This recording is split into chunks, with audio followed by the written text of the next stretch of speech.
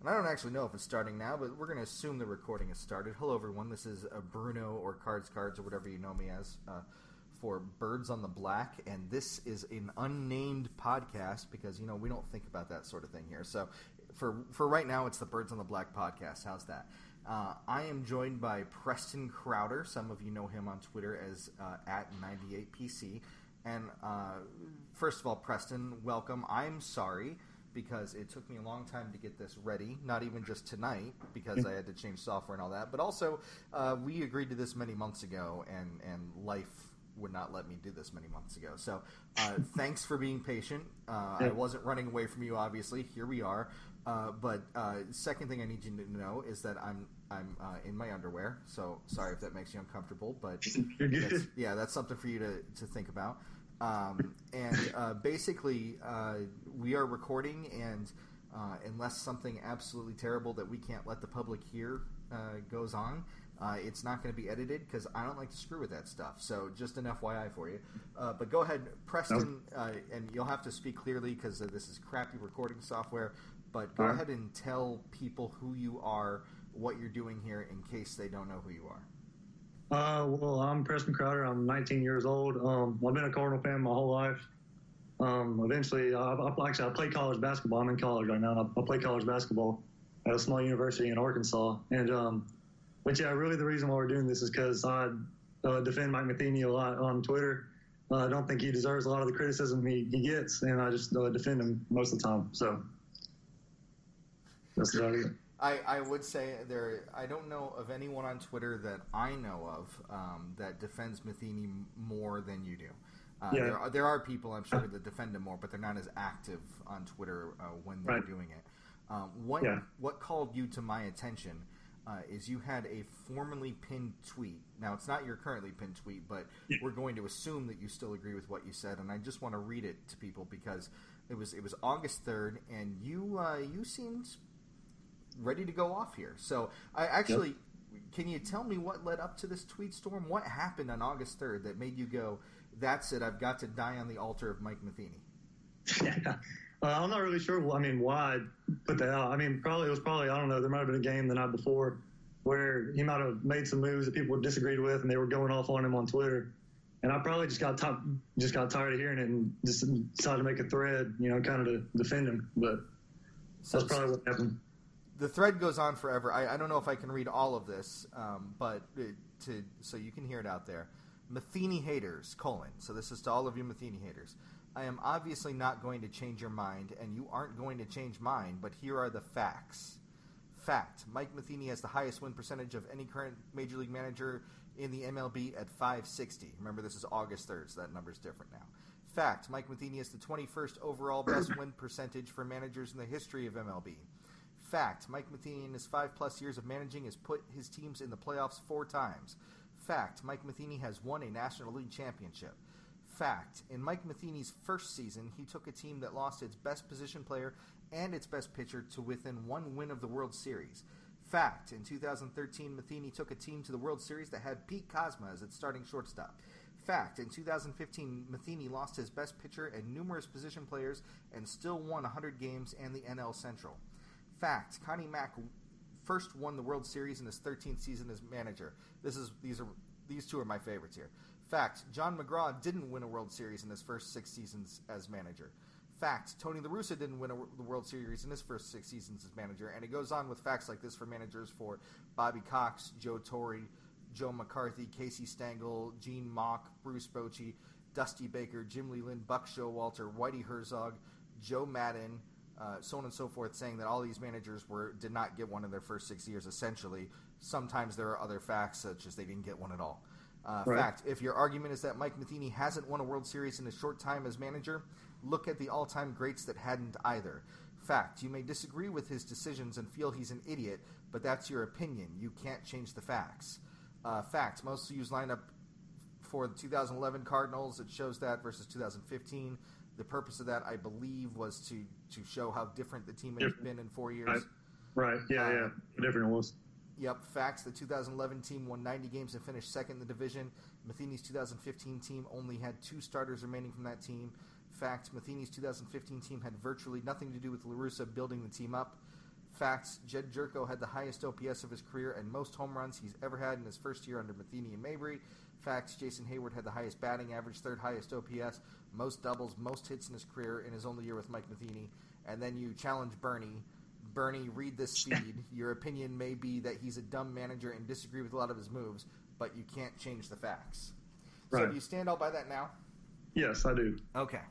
So let me tell you, I got to tell you that my two favorites there are your first two managers, Connie Mack and John McGraw. And for example, they both have the same instance, but John McGraw is my favorite because it's fact. John McGraw didn't win the World Series in his first 6 seasons as manager, which is absolutely true because in 4 of his first 6 seasons as manager, the World Series didn't exist. So he actually won the World Series in the second possible season he could have as manager. In fact, you could blame him for not winning it one of the years because the other team hated John McGraw so much they refused to play the World Series in the second year of it when John McGraw's team won the pennant. So that's a little 1904 baseball history for you. But and Connie Mack also was managing in the late 1800s before there was. So I think he won it in, I don't know, his 6th or 7th season or something like that. But to me, that shows, that's a fact. In 1894, when managing... I'm sorry, go ahead. There are also more teams now, too, so... Absolutely. Case can be made that it's harder to win it now than it was, back then. Yeah, that case can be made because you have the crapshoot of the playoffs. In some ways, it can be easier, though, because it's so much easier to get into the crapshoot of the playoffs than it was to be one of 16 teams or not 16 back then, but one of, say, 12 teams. You got to finish first in an entire regular season just to get to the World Series. Right. So, and I really don't, that can go either way. Yeah. Tell me what you think of Mike Matheny as a manager. Well, I was watching MLB Network the other day, and someone said, I can't remember who it was a former GM or someone, I can't remember, but they said that there's more to managing than strategical moves, and in fact, up to about 90% of managing is just managing the clubhouse, dealing with egos, and just being like a leader that people respect. Because you got multimillionaires in there. They gotta respect you in order to have a successful team. Sure. So lots of ego, I imagine. Yes. Yeah. So saying that, I think Matheny's done a really good job. Leading the team, leading the clubhouse. Making people feel like they have a role. Their role is what they want. And then you can say all that, and then you can look at his tactical decisions, and you have to remember when you're looking at his tactical decisions and judging them that one, he has more information than any of us. He's the manager. Tony La Russa used to tell Ricky Horton, I got a lot more information than you do. So you got to remember he has way more information than us. 2, you got to consider the psychological aspects of decisions.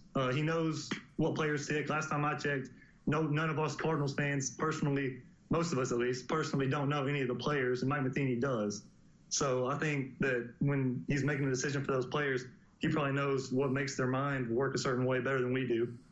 And then 3rd, no matter what anyone says, he wants to win more than any of us. The team is a reflection of what he's doing as the head coach, as the manager, and he wants to win more than any of us. So that's just my take on everything, So is that Mike Matheny specific, do you think, or is that just every manager of all time is going to have more information than the fans do, and so on and so forth? Every manager. Right. So it kind of sounds like what you're saying is we can't question a manager's moves. No, I'm not saying that. You can always question a manager. That's part of what makes baseball fun. You can sit on the couch and question a manager. And I've disagreed with plenty of Matheny's decisions. Like Mitchell Boggs when he pitched him against the Royals in 2013. That I couldn't stand that decision. Or pitching Walker against the Giants in the playoffs, that was horrible. But I'm saying those 2 decisions don't just make him a bad manager. Obviously he's doing something right. He has the highest win percentage of any current manager in the MLB. So I think he's doing something right, That's the win percentage is for Matheny defender is I think the go-to argument. And to me, and your thread had a lot of this. Your thread had a lot of facts. In 2015, Matheny lost his best pitcher and numerous position players and still won 100 games in the NL Central. But do you believe Matheny won 100 games? What if Preston Crowder was the manager of the 2015 Cardinals? Did they win 0 games? In last place. last place. So. Yes. I mean, maybe not last place, but they would definitely have not done as well as they did. Sure, but so how well, though? How well? I can't say. I mean, I've never been a major league manager. I don't know how good I would have done. But, right. I mean, I heard Casey Stearns. You probably hate him. A lot of Cardinal fans can't stand Casey Stearns. But I heard Casey Stearns say that if he had known the Cardinals were going to have all those injuries that year, he would have picked them third behind the Pirates and Cubs. And Matheny got robbed of Manager of the Year that year. He should have won it hands down. You look at my Twitter feed from 2015, I was all rooting for Mike Matheny to win Manager of the Year. Of course, my rationale behind it is that I'm pretty much always going to root for a Cardinal to win whatever award. And there's an argument to be made with previous how they award Managers of the Year that Matheny should have won it. But I don't think Manager of the Year is based upon any sort of tactical skill or anything like that. So I was promoting the fact that, hey, this is essentially a team award, and the team did very well.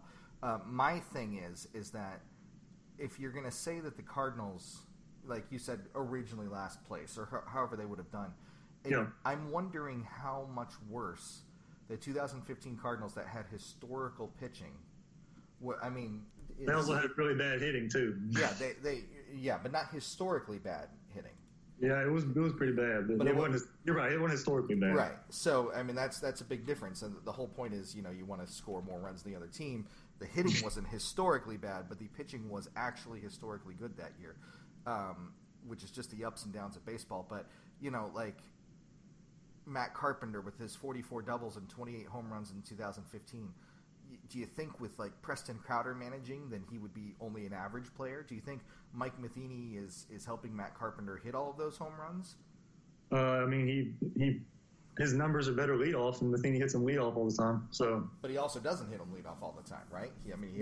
He's trying. I mean, again, he has more information than me. Maybe he talked to Carpenter and he was like, "Hey, Mike, I feel better. I feel comfortable hitting third." I mean, we don't know what's going on between them. But don't you think he would have told you that same thing too? If you were I don't know if he did. If he didn't respect me, he might not have. I'm a 19-year-old kid. He probably wouldn't respect a 19-year-old kid. I think he's 40. I mean, he wants to play though, right? I mean, yeah, he wants to play, but I'm saying he's not going to respect a 19-year-old like he does Matheny. You have to earn these respects. That's a big part of it. I mean, the manager's making the lineup though. You would think that a player who wanted to play would be advocating whatever they want to whoever the manager is, because it's not like the player can just make the lineup.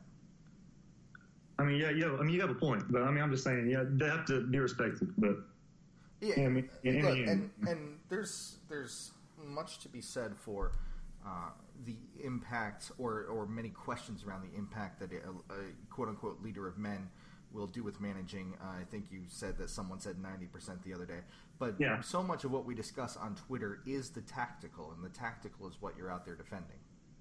I mean, yeah, for the most part. I mean, I always think there's a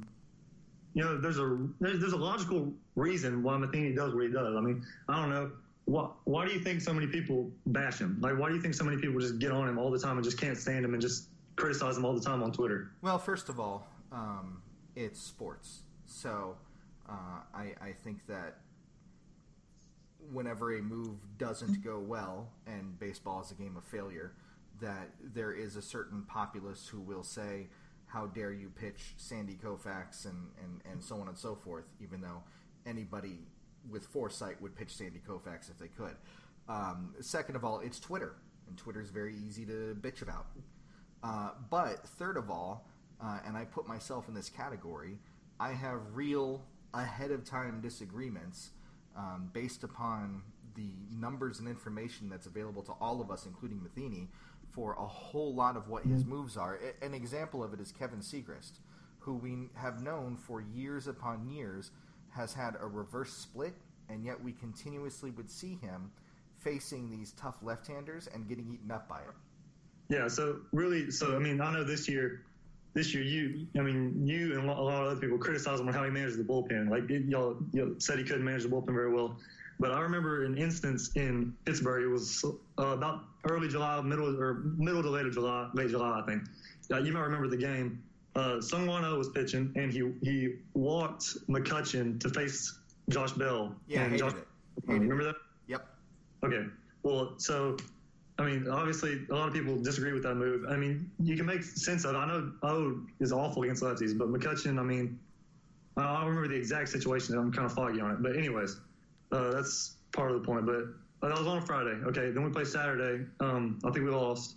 Sunday, he doesn't use O in the ninth inning. He uses Cecil. And Cecil blows the game. And Bernie is all over him saying he should have used Rosenthal in the ninth and Cecil in the eighth. So then what happens?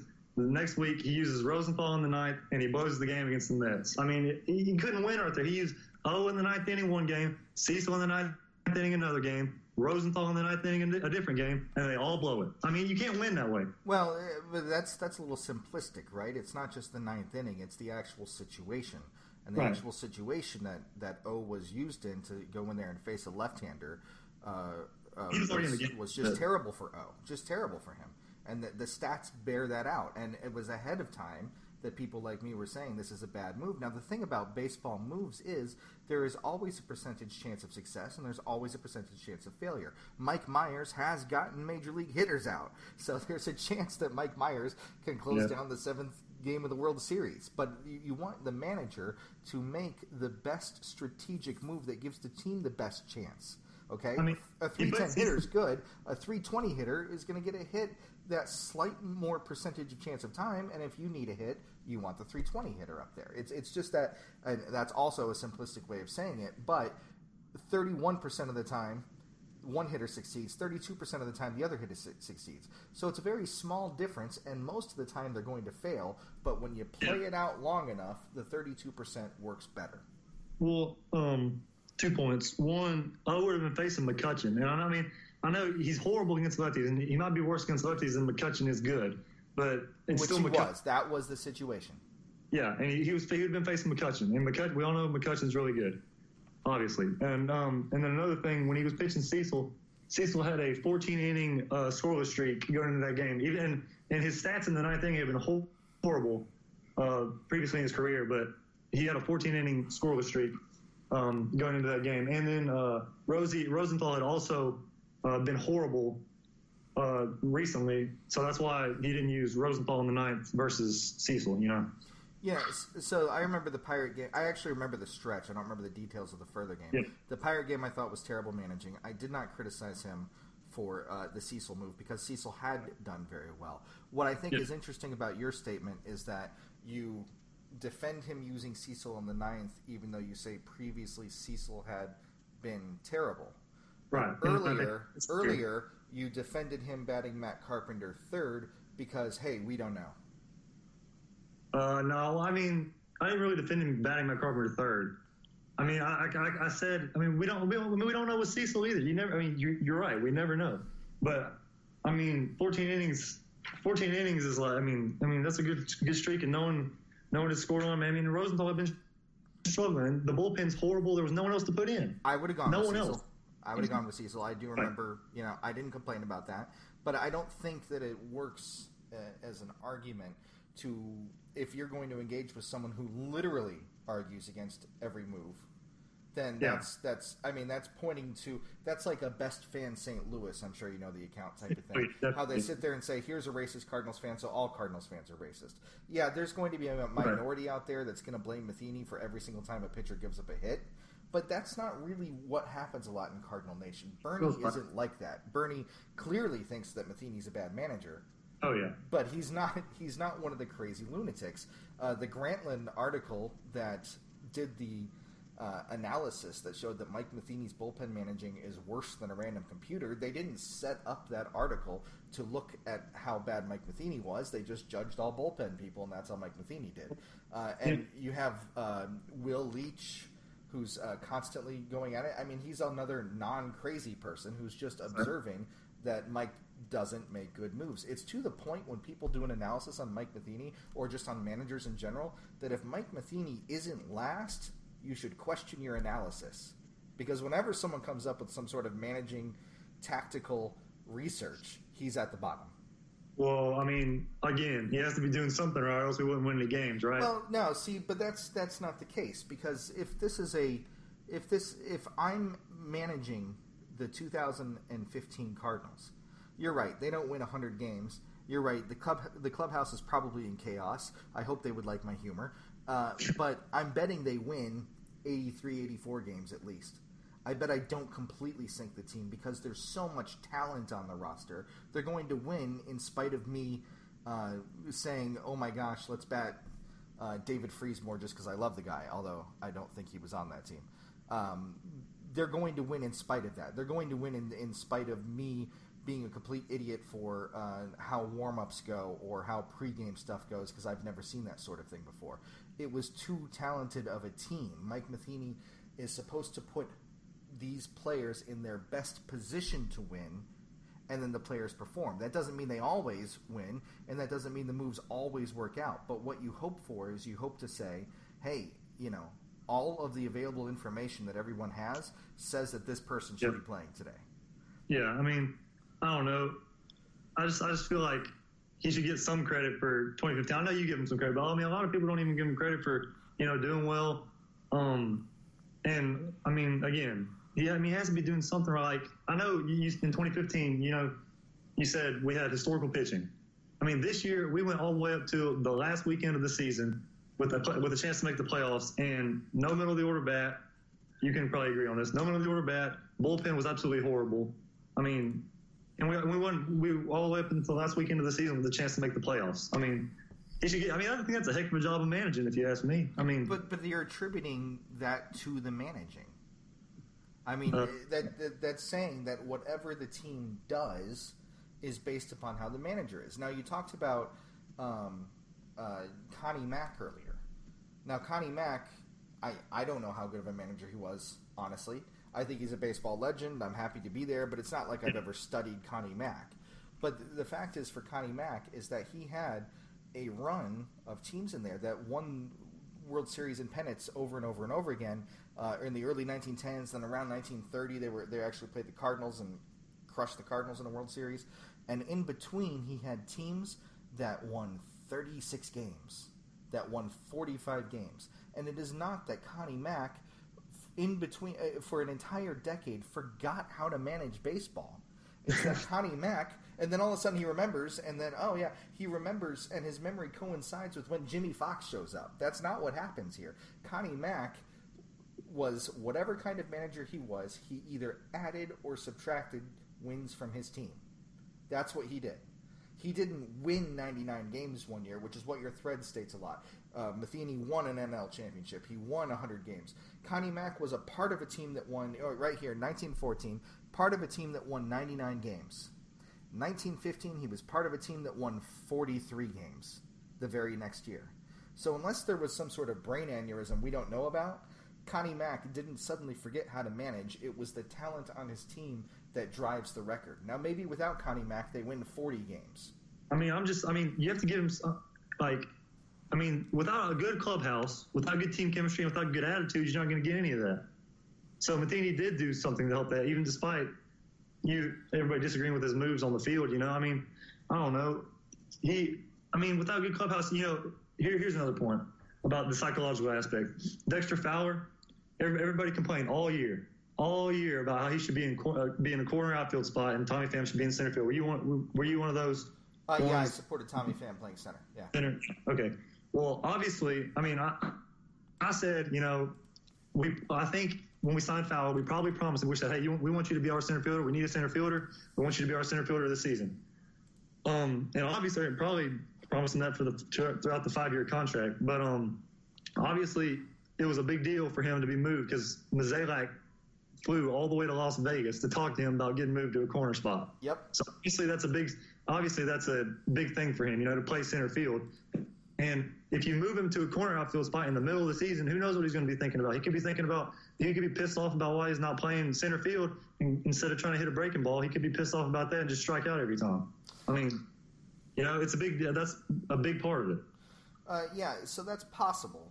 But the numbers bear out that, so for example, on Baseball Reference, his D-WAR last year, defensive WAR, for Dexter Fowler was negative 1.6, which is atrocious. It's terrible. Now, Tommy Pham has been up and down. He was very good last year. He had a very hard time, I think, adjusting defensively, probably because he couldn't see the freaking ball in his first couple of years. But as far as the Dexter Fowler move goes, this is one of these interesting things about the psychological aspect of baseball players. bad stuff happens, not just on the baseball field, but in your personal lives and things like that. And players are going to struggle because of bad things. They're going to have fights with their wife. They're going to have a kid that gets in trouble, and they're going to go into a batting slump and things like that. Right. These are the best of the best. And if anyone, most of the time, players that aren't able to mentally perform or aren't don't stand up to the pressure, they're weeded out long before they become major league stars like Dexter Fowler became. So now, when it comes to defensive moves mid-season, look, left field is different than center field. Exactly. I get it. Yep. So I'm not going to sit there and say it would have been great to suddenly move Dexter Fowler to left field and he would have been good because the ball comes off the bat at different angles. He's not familiar with that. I can't say how well Dexter Fowler would have all of a sudden performed. I doubt he would have done any worse than he did in center field because he was atrocious out there, but I'm not going to necessarily argue with that. However, this is the same manager that put Matt Adams in left field. Oh yeah. Well, you're talking about Matt Adams. I mean, that's one of my favorite points people make. I see that actually as a good managerial move. Whoa. Yeah. I want you to speak very clearly into the microphone now.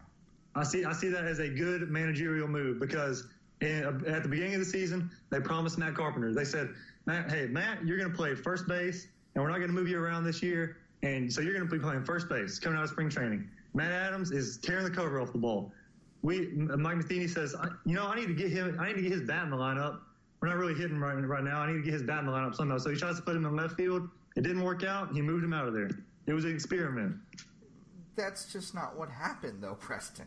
I mean, the Braves put him in left field too. I know, and I actually said that the greatest trick Mike Matheny ever made was making another manager actually think Matt Adams should play left field. Did you notice Matt Adams got DFA'd this year? Right. So we know more than actual baseball people. Well, see, that's what's interesting though is that let's say we don't know more. You're just going with authority. Well, that's what they did, so it must be okay. But we know right. that managers make bad moves. You have to agree with that, right? He tried to get his bat in the lineup somehow without moving Matt Carpenter. Another psychological aspect of the game. Okay. We promised Carpenter to play first base. We don't want to move him. That wasn't an answer. That wasn't an answer to the question. Do you agree that managers make bad moves? Yes. Then how can you possibly say that I would be wrong to say that this is a bad move? Because I trust two baseball organizations and coaching staffs over us. Okay, so therefore, you can't question a manager's moves. No, I'm not saying that. I'm saying if you look at the facts and just back up and take a look at why and just think why might he have put Matt Adams in left field. That's a logical explanation behind it. Okay, so I'm going to take you through why Atlanta might put him in left field and why the Cardinals might not put him in left field. Freddie Freeman. No, so here's how this goes. First of all, you can listen to spring training stats all you want, but most of the time that's going to kill you. So Matt Adams was hitting the ball very well early in spring training against lower-tier minor league players. Good for Matt Adams, okay? And I was glad for him to be able to do it. But they declared that Matt Carpenter was going to be first base early in the offseason. That right. gave the entire offseason to start working out Matt Adams in left field. Matt Adams, whose career OPS was around 110, meaning he's 10% better, meaning unlike what Matheny thinks, his bat does not play on a regular basis. It could play against right-handers where it's much better, but it just doesn't play on a regular basis. And took Matt Adams 2 weeks into spring training and shoved him out in left field. 2 weeks into spring training. And if you remember what was going on in spring training, he got like 3 balls hit to him all spring.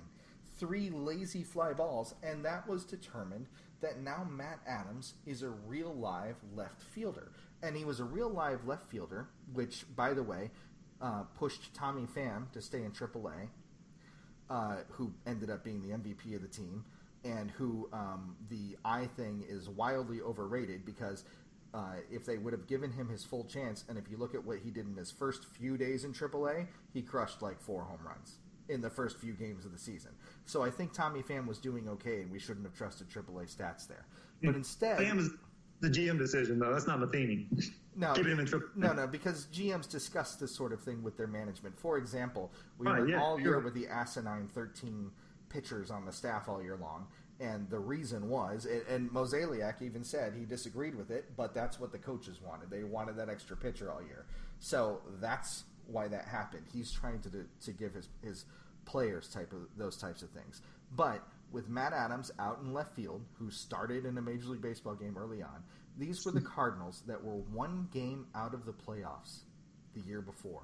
One game out of the playoffs. These were the Cardinals that were supposed to be contending for a playoff spot. And instead of having a proven actual outfielder on their roster, they started Matt Adams, who was atrocious in left field and didn't hit well as a Cardinal. He was a 94 OPS plus, probably because he was trying to adjust to a new position that he was probably actually like freaked out and panicked about and terrible with. And they put him in left field. That's who they chose to put in left field. Now, by the time he got to Atlanta, and he had that really great first month in Atlanta, which is what Matt Adams does. He has a really great month, which made everyone freak out wrongly that we traded him for nothing, which this DFA shows. Matt Adams has very little value. But by the time Matt Adams actually went in left field, which is when Freddie Freeman reappeared, the Braves were long lost out of the division, which means they have the room to experiment with things like that and say, is Matt Adams an actual left fielder? Can Freddie Freeman actually play third base? We may be preparing for next year. And that's the massive difference. Okay. We lost by a game the year before. We were in it to the end here, and we do stupid risks like that with Matt Adams going in left field. The Braves can put players anywhere they want because they never stood a chance anyway. To be fair, we were not hitting when we put Matt Adams in left field, if I remember correctly. It was the first week of the season. Still weren't hitting. Okay, so, I mean, remember, like, you quoted Tony La Russa earlier. Remember Tony La Russa's comments about screaming about the first week of the season. I also remember when Tony La Russa, I mean, I know Albert Pujols is way better than Matt Adams, but he put, I mean, well, no, I'm thinking about when he put Grichuk. Were you one of the ones that criticized when he put Grichuk in center field when he couldn't throw? Yes.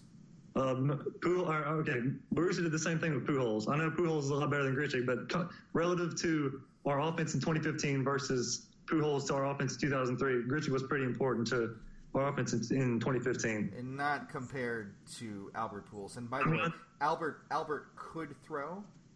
He had to have a relay man, but Grichuk literally had to toss the ball underhand. That is not what Albert's situation was.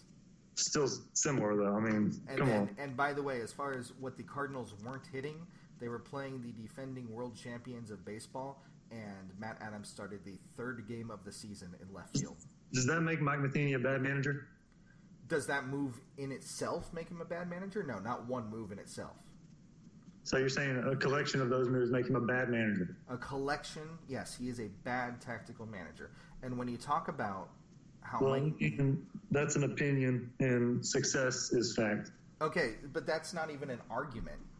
Okay, because again, you have to say success is fact means that he gets credit for everything the Cardinals have done since he's shown up, which is ridiculous.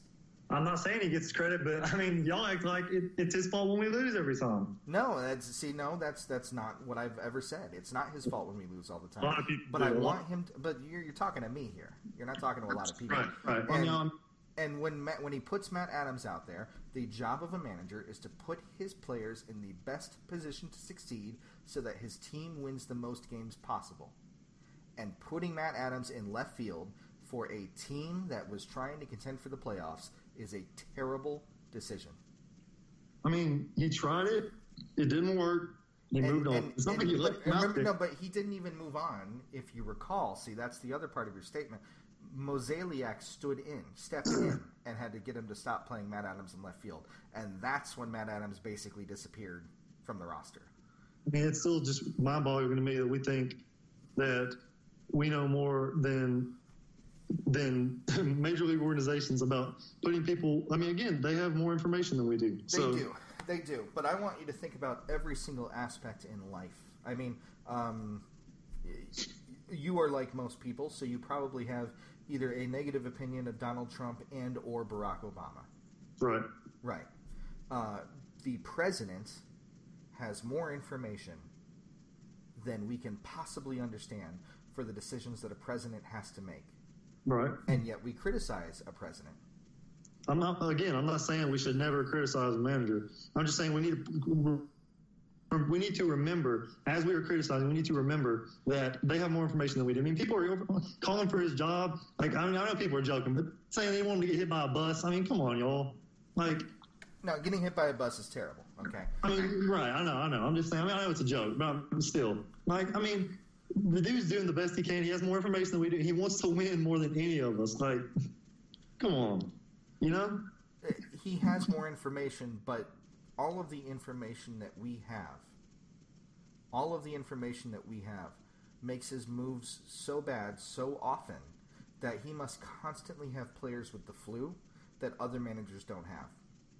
No, every manager has to deal with that kind of stuff. Every manager does, absolutely.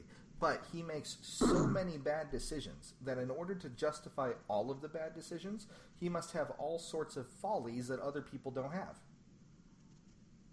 I mean, again, a decision is an opinion. I mean, you can disagree. It's an opinion. I mean, I can disagree with decisions all the time, but in the end, that's an opinion. When I look at wins and losses and his win percentage, he has the highest win percentage of anybody in the MLB. He has to be doing something. You're giving him credit for the wins. I'm not giving him credit for all the wins. That's the only way that argument works. The only way that argument works is to say he was on a team that won 95 games, therefore he's good. Which is the same thing as saying every person on the team that won 95 games. Which is the same thing as saying Mike Matheny went from 100 wins to 86 wins to 83 wins, so Preston thinks Mike Matheny is getting worse. No, Preston, it's right there. These are facts. 100, 86, 83. Those are facts, Preston. I'm not giving Matheny all of the credit. You're giving him all of the credit whenever it suits you to give him all the credit. Oh, I'm not saying he contributes to the team's success, and he a lot of times he contributes to the team's failure. I mean, it's a manager. It's the leader of the team. Absolutely. So then why do you keep quoting the team's win totals? Because he has the highest win percentage of anybody in the major league. So but that is a juxtaposition for everything you just stated. He contributes to wins, he contributes to losses, so on and so forth. There are times when the team wins in spite of him. There are times when the team loses in spite of him. But his win percentage is not a reflection of a manager. I'll give you another example. Whitey Herzog in 1985 won over 100 games as a St. Louis Cardinals manager. Good job, Whitey Herzog. I'm giving Whitey Herzog all the credit for it. In 1986, they sucked, and they were basically a 500 team. Whitey Herzog must have been bad at managing all of a sudden. They won almost 20 games fewer, and he was terrible again. I think they might have been below 79-83, might have been below 500. 1987, why the Cardinals win the National League pennant once again. He's once again one of the better managers in the league. 1988, they sink back down, so maybe Whitey Herzog forgot how to manage. It's not how this works. A record of the team is not how this works. Managers are judged by wins and losses. Okay, you might judge managers by wins and losses, but this is the entire point of getting away from this logic. Connie Mack was not a bad manager suddenly a year after winning 100 games. He lost his talent. Okay, hold on. I have a quote here from Tony La Russa's book. Let me see if I can find it.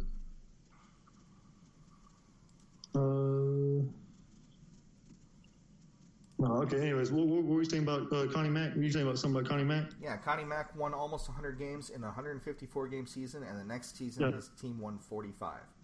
If managers are judged by their wins and losses, you would be saying that Connie Mack was all of a sudden a terrible manager.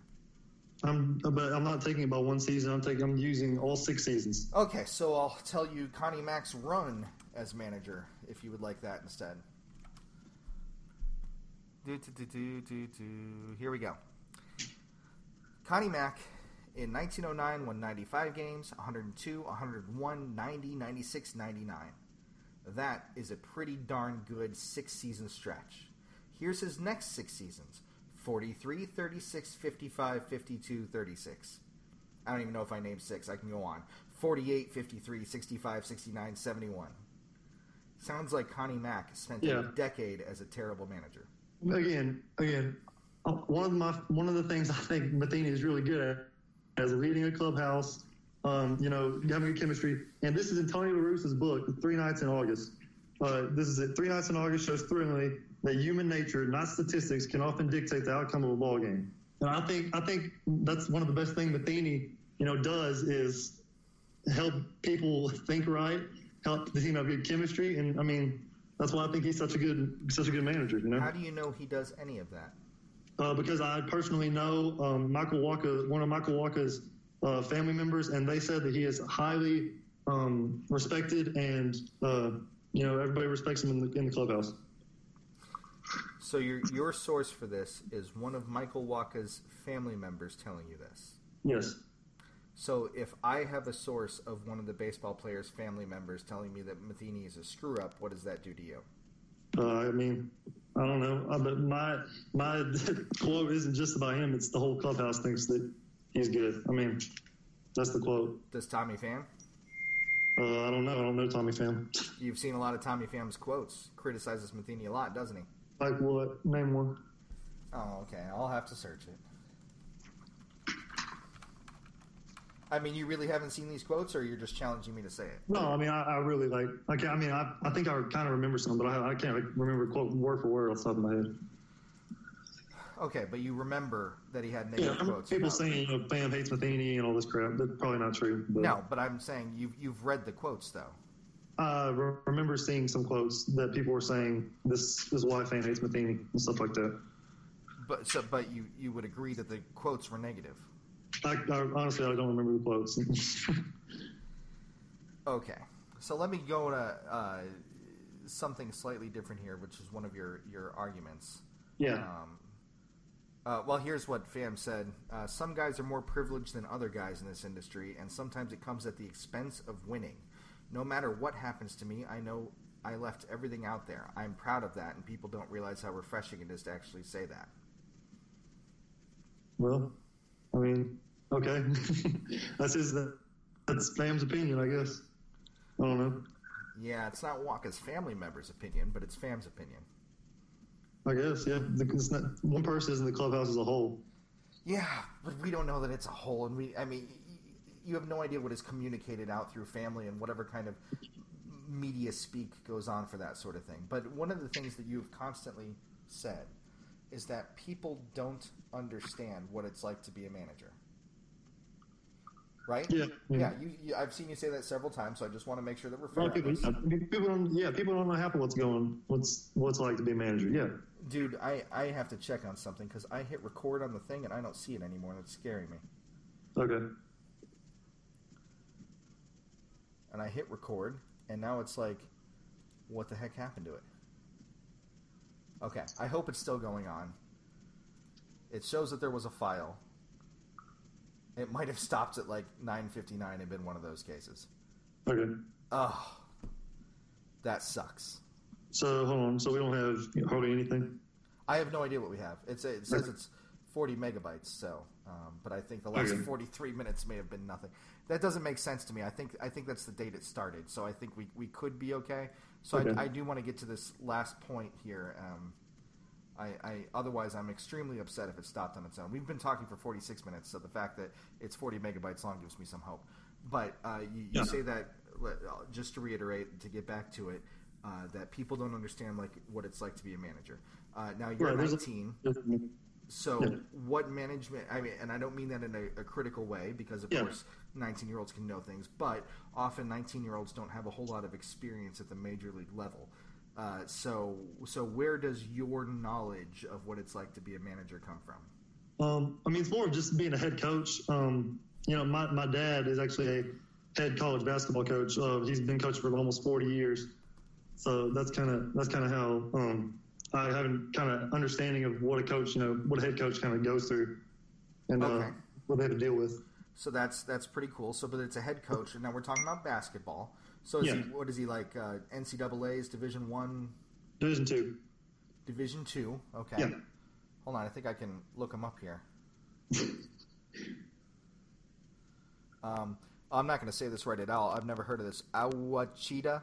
Yeah, Ouachita. Ouachita. That makes a lot more sense. Ouachita Baptist University, right. Head women's basketball coach. Okay. Correct. So how much do you think what he does compares to what a major league manager does?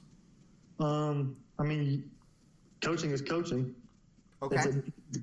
It's being a head coach. Psychologically, I mean, there's a lot of similarities with, just players. Like recently, he's dealing with psychological stuff all the time with players. I mean, just part of coaching. Okay, so then I want to extend this out more because you're not a coach, but you've learned from your dad, which is, I've learned a lot of things from my dad. But you're not a coach. Your dad, right? I got that right. Yeah, my dad. Yep. Your dad is a coach of a women's basketball team, Division II, Ouachita. Okay. Yeah. So, therefore, I think you would say that certainly if there was a baseball coach, Division II, then they would have that knowledge just to get it back over to the right sport. What if they were a high school baseball coach? Yeah, psychologically, yeah, a lot of similarities. Middle school? Middle school, yeah, similarities, yeah. Okay. Little league? Nah, not as much Little League. I mean, so you don't think a Little League coach would necessarily have the correct baseball acumen to know how to lead a team?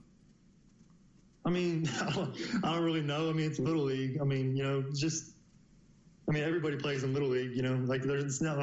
It's not like you have to try out, or everybody gets to play in Little League. No one gets cut. Yeah, you realize that was Mike Matheny's full managerial experience before he came on board. Yeah, Mike Matheny also played in the major leagues. Yes, he did. Does that mean that every player that plays in the major leagues would then be a good manager? No, but I think every player that played in the major league knows more than me and you. Every player that played in the you think Jose Canseco would be a better manager? I think most of them would have more experience and be a better manager than you and I would. Okay, all right. So that's interesting. You're very much into appeal to authority, which is very disturbing, honestly. Because I'm not saying that I would be a great manager in any way. I am saying that by somebody who makes the major leagues completely on talent and then burns out or does whatever, that some people who have even been manager have been terrible managers. It's just a fact of life. It's right. And I'm saying that there is no way in hell the top 30 managers in baseball are currently managing major league teams. There's no way that there aren't actually better, smarter people out there in a world of billions of people that Major League Baseball happens to have the top 30. Right. There's not. There are people that could have been Major League athletes that for whatever reason didn't go there. So Major League Baseball itself does not have the 1,000 best players in there that are possible. And that's why we find people from Japanese leagues to come over like the Cardinals just did with a player. It's just not how it works in an appeal to authority. In the same manner that you can once again go back to the presidency and say there's no way that other laypersons couldn't do better than some of our worst presidents. Now, lots of laypersons are certainly going to screw it up, but there are a lot of political experts out there that study these political systems and have a greater understanding than many of our presidents and, frankly, a huge percentage of our just basic representatives.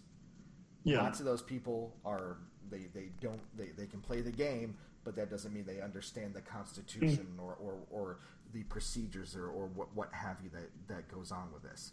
So again, I feel like, to say Matheny isn't qualified or just because he's managed Little League, because they hired him, and he's been a very good GM. So, I trust Mo on that one, and, the DeWitts. I know a lot of people can't stand them either for some reason, which makes no sense to me. But anyways, you base a lot of your I don't know if you're a big analytics guy and base a lot on stats and stuff, And, I'm more of the psychological side. And, Tony La Russa, in his book, 3 Nights in August, had a quote. I'll pick it up right here. For all his intellectual attainments, he's also an antidote to the number-crunching mentality that has become so modish in baseball. As this book proves, he's built his success on the conviction that ball games are won not only by the numbers, but also by the hearts and minds of those who play. So I just feel like that's a bigger part of it than, stats and numbers and all these analytics that are so big in baseball today. See, but if that were true, then the right manager could make any player a star. So La Russa is wrong for saying that. You're saying Tony La Russa is wrong. I am saying that a manager can make a player slightly better or slightly worse, perhaps. I think that Mike Matheny is when I hear him talk about scouting reports, I think he does a great job of, say, recognizing, hey, your slider's flat today and stuff like that. Hey, he was a spectacular defensive catcher. There's no doubt in my mind that he's very good at recognizing pitchers and things like that. However, I don't think that the psychological put it this way. Barry Bonds was going to be a very good baseball player no matter who his manager was. He was going to be a star no matter he's one of the greatest of all time. Say what? Yeah.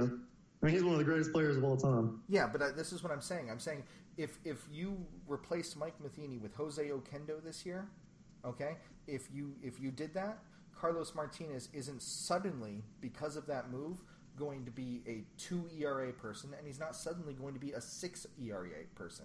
He is Carlos Martinez. How do you know that? Because managers get replaced all the time, and that does not happen. But you don't know the difference between Matheny and Oquendo.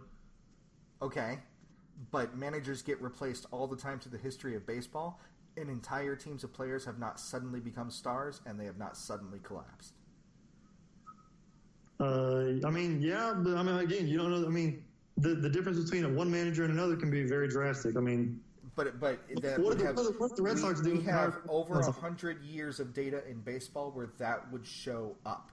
What did the Red Sox do Bobby Valentine in 2012? Say what? The Red Sox in 2012 hired Bobby Valentine. They finished in last place. Okay.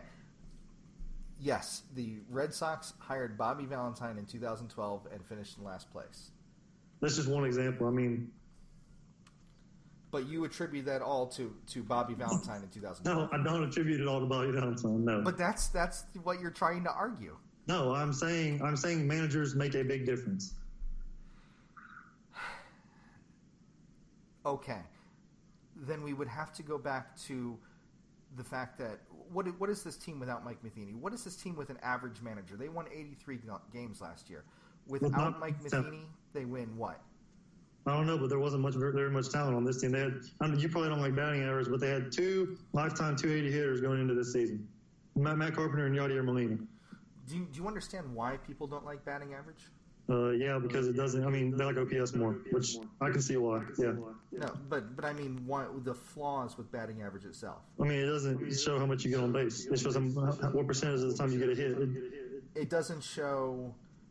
It doesn't show necessarily extra base power. It doesn't take into context at bats or splits against lefties and righties. It doesn't take into account what stadium you're playing in. Are you in Colorado? Are you in Fenway? Are you in Busch, which is more of a pitcher stadium? It furthermore doesn't take in luck into account. Did you hit 104-mile-an-hour screamer at the shortstop that he caught, or did you hit a dribbler down the first base line that was just in the right place and can't really be credited to you? And also, it's, hey, we're going to give you a hit in an at-bat. Well, what's a hit? A hit is what a scorer judges it. So if a center fielder runs and tracks down a fly ball and makes a miraculous catch, that's an out. You failed. If he runs and it bounces out of his glove, but he made a great effort, the official scorer might call that an error. Yeah. And now it is not a hit. It is actually, even though you hit the ball well, even though you did your job, it's no longer a hit. So you're saying what is an at-bat? A useless stat. I'm not saying it is a useless stat. I'm saying that judging a hitter by their batting average is taking an extremely small slice that can't be viewed without much bigger context. I agree, but I think it means something. And to say that we only had two actually Diaz was hitting 280 at the start of the season too. I mean, he was a rookie last year. So we had 2 proven hitters that were 280 career hitters going into this year. I mean, that's not very good. I mean, it means something, at least, I think. Do you know how good our offense was this year? No, give me the numbers. Viva actually just did a tweet about it. I believe the OPS without pitchers, the OPS plus, was 105. I think that was like 5th or 6th in baseball, something like that. It was probably a little bit lower. We'll call it a little bit lower than 5th or 6th. But for those 280 hitters, the Cardinals' offense was actually pretty spot on this year. And putting Matt Molina 5th actually worked pretty good from Matheny, didn't it? No, of course. That is a terrible strategy to bat Molina 5th, and I know that you're a supporter of this. Molina has been surprisingly good. He has been surprising for a 34-year-old catcher to still put up league average numbers. Props to Yadier Molina. But what you're saying for Yadier Molina is you're going to put one of your slowest runners behind all of your on-base guys, someone who hits into a lot of double plays like Molina does. Molina doesn't get on base. His on-base percentage last year was .312. And he doesn't have he did hit 18 home runs in the year of the home run, but his .439 slugging percentage, look at where that ranks on the team. It's behind Matt Carpenter, behind Paul DeJong, behind Jed Jerko, behind Tommy Pham, behind Dexter Fowler, behind Randall Grichuk, behind Jose Martinez, behind Luke Voigt. You can go on and on. What were his stats with runners in scoring position? Okay, so that's good. Let's discuss what his stats were with runners in scoring position. I'll pull them up real quick. Actually, for his career, he has a 408 slugging percentage, 779 OPS, 304 batting average. With runners in scoring position. 304 batting. With runners in scoring position, you want to get a hit. So 304 batting average is pretty good. Well, you want to not make an out, and yes, that's his career, but he's 34. So attributing what Yadier Molina did in 2012 to 2017, in 2012 he may have made a fine number 5 hitter in that lineup, but it's 2017. So I'm looking for his specific runners in scoring position. He had an 814 OPS. Let me ask you something. Yeah, that's pretty good. It is pretty. That is good. Why didn't he hit that well without runners on base? Who knows? Might be a psychological thing.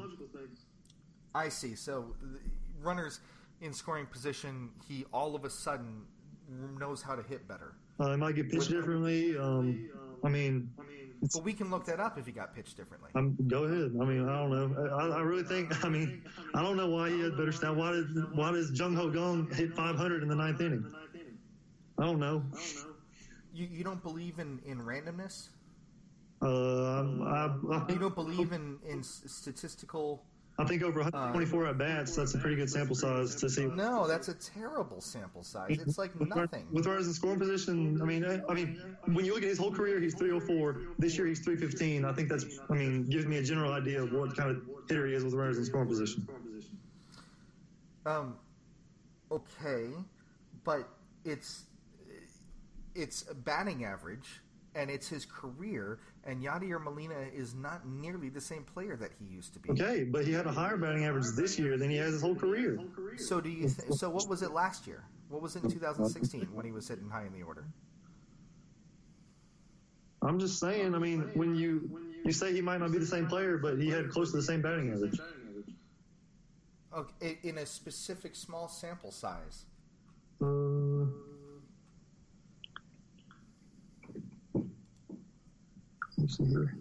308 in 2016. He's just a good hitter with runners in scoring position. He is. Can we not agree on that? Well, a 308 batting average is very good. He's very good at making contact, and that's going to get you a high BABIP. But for example, his OPS in 2016 was 812. And it's actually his on-base percentage was very good with runners in scoring position at that point. But you want more power than a 423 slugging percentage in the middle of your lineup during offensive boom years. Who else are you going to hit there besides Molina last year? I would have hit. So lineups are difficult to state because, for example, if you have Matt Carpenter leading off, then I don't want the pitcher batting ninth. Well, I want someone on base in front of him. Assuming he has to lead off. Assuming Carpenter has to lead off. So if you're looking at the 2017 Cardinals on here, hold on, let me get to them.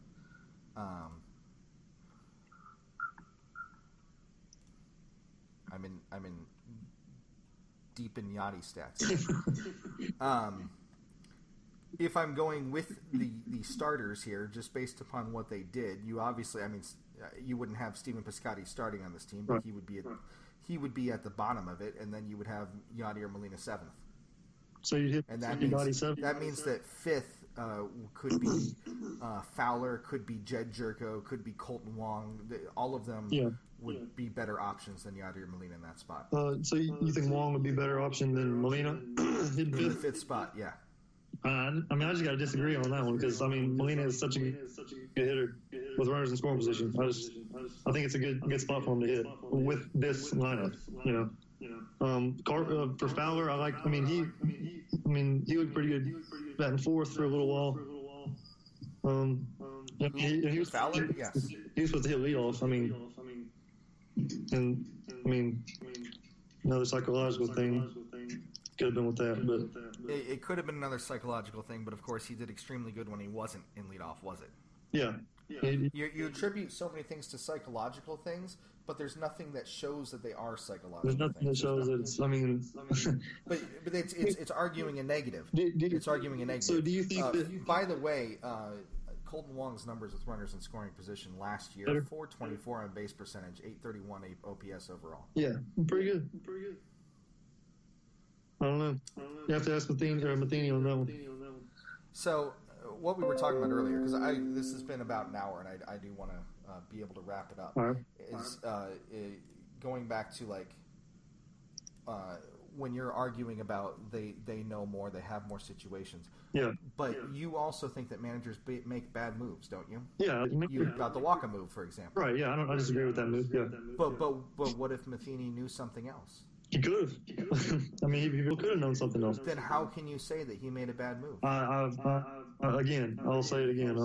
I can disagree with the move, but we have to always remember that the manager has more information than us. We have to be mindful of that. So in other words, you can't call a manager just horrible, just a terrible manager for making a couple bad moves that you disagree with. I mean, you have to keep in mind that he has more information than you do. Let me tell you what I feel like I can do, because I feel like when I go to Wendy's, the person inside the fast food window has more information about what's going on in that kitchen than I do. And when they take me 10 minutes to get my burger, perhaps they were held at knife point and 10 minutes was actually pretty good and that was good service. Perhaps I don't know everything that's going on, but I still criticize them for being slow. Okay? For a manager, I will criticize or I will compliment based upon all the information I know until I get information that changes something. And that is what we do for everybody in life ever. And sports coaches don't need to be immune to that. We can criticize presidents all we want based upon the information we have at the time. We can criticize managers based upon the information that we have at the time. I once complimented Matheny based upon information I had at the time, and then I had to retract it when I found out additional information later. I was at the game where Aledmys Diaz hit his first career home run. He pinch hit for Matt Adams in what was at that point a close game against the Braves. Yeah. And I couldn't believe that Mike Matheny actually pinch hit. There was a left-hander on the mound, pinch hit Aledmys Diaz for Matt Adams, and then Diaz took the home run deep. And I wrote on Twitter, I believe, something along the lines of, "Thank you, Mike Matheny." And I found out later that it was actually David Bell's decision. Now, credit to Mike Matheny for listening to David Bell, but the point being that what I had hoped was Mike Matheny actually realizing it was better for Aledmys Diaz to hit there than Matt Adams, was actually just him being convinced by another coach. So I had to reassess my opinions once that came. Yeah, that's part of really being a good manager is asking your coaches, for opinions. You don't want to just have a bunch of yes men over there. I like I said, I give them credit for listening. Yeah, I give them credit for listening. Right. But the actual decision and all that kind of stuff, I was giving him credit for in the beginning, and that did not happen. In the end, it was Matheny's decision though, because David Bell didn't tell Diaz to go get a bat and pinch hit. No, I give him credit for listening to David Bell, but I would have liked Mike Matheny to be able to think himself that the right-hander with pop is better than Matt Adams against any lefty. That's why you have assistant coaches. Say what? I mean, that's why you have assistant coaches. Well, I agree. You need other opinions. You want people to give you alternate thoughts, and you want people to be thinking more in depth about things than you are when you're paying attention to the game, and someone else is able to think more in depth on that. But the thing about managing is that they might have more information than us, and it's absolutely true. But when you hit your pitcher leadoff, it's a bad decision. unless your pitcher, I guess, is Ohtani or Babe Ruth back in the day. But in general, when you hit your pitcher leadoff, it's a bad decision, and there's not additional information that is going to all of a sudden tell us how great this pitcher is at hitting. Lance Lynn hitting leadoff would always be a disaster. Sure. It would always be a disaster, and your team would do a lot worse giving all of those at bats to a starting pitcher. And this is the sort of thing that, you can always say, you can always have the argument that you don't know, space aliens might have been involved, and that's why this move had to be made in a certain way, and it's not Mike Matheny's fault. But Preston, you don't know either what's going on. And I'm not the one. I'm not the one, criticizing him all the time. Well, but that's the point is that judging purely based upon the information at hand, you have to make the call in that way. That's it. That's all we can do. Fair enough. Now you can remember. It's call for his job when you don't know the whole story. But okay, but people do this with everybody in every occupation all the time, right? I mean, right? They still need. I don't know which one you didn't support between Trump or Obama, but give me a break. You've never wished that one of those was no longer president? Yeah, I have. Right. And there's legions beyond more that you can understand that they know that you don't know about the information that's in there. We don't need to be giving sports coaches, and I understand that your dad is one, but we don't need to be putting them up on this altar or this pedestal. We all go to work, and I'm a boss myself, and we all have bosses, and we all criticize our bosses, and those bosses always have information that we don't have in our specific position. But we are still making calls based upon the information that we have, and just because a boss or a manager or a president feels differently doesn't mean we're wrong. I mean, in the end, I want my country to be successful. I want my team to be successful, and I feel like as far as my team goes, they've definitely been successful with Matheny as manager. That's just how I feel. Sure, and you know what? Since Obama became president and right into Donald Trump, there are lots of different things. Yep. The Dow, for example, surged under Obama, and it has surged under Trump. Yep.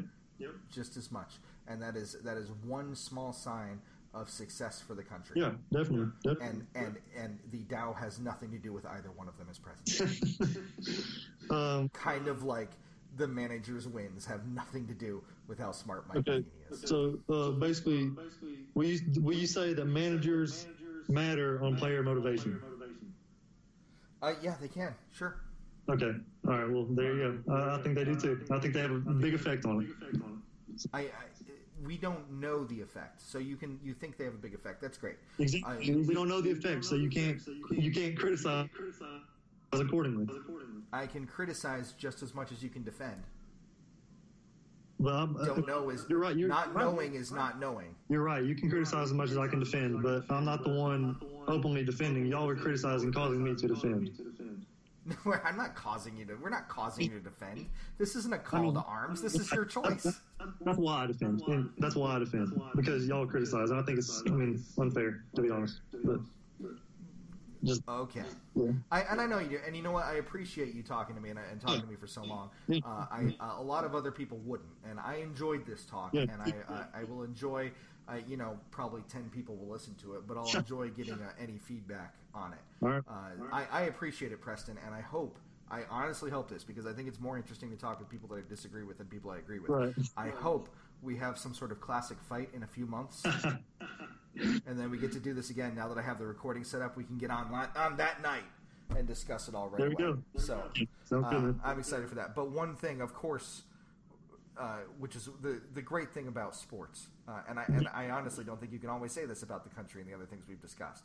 The great thing about sports is anytime a Cardinal gets a hit, anytime a Cardinal pitcher records an out, both you and I are going to be cheering on the team. There you go. That's right. And that's an exciting thing. That's awesome. Thank you very much, Preston. Yeah, appreciate it. Thanks for having me. I really do want more of your thoughts as things go on. All right. And I want to continue to crush your logic. All right, sounds good, man. Appreciate it. Hey, go Corn. Have a good night.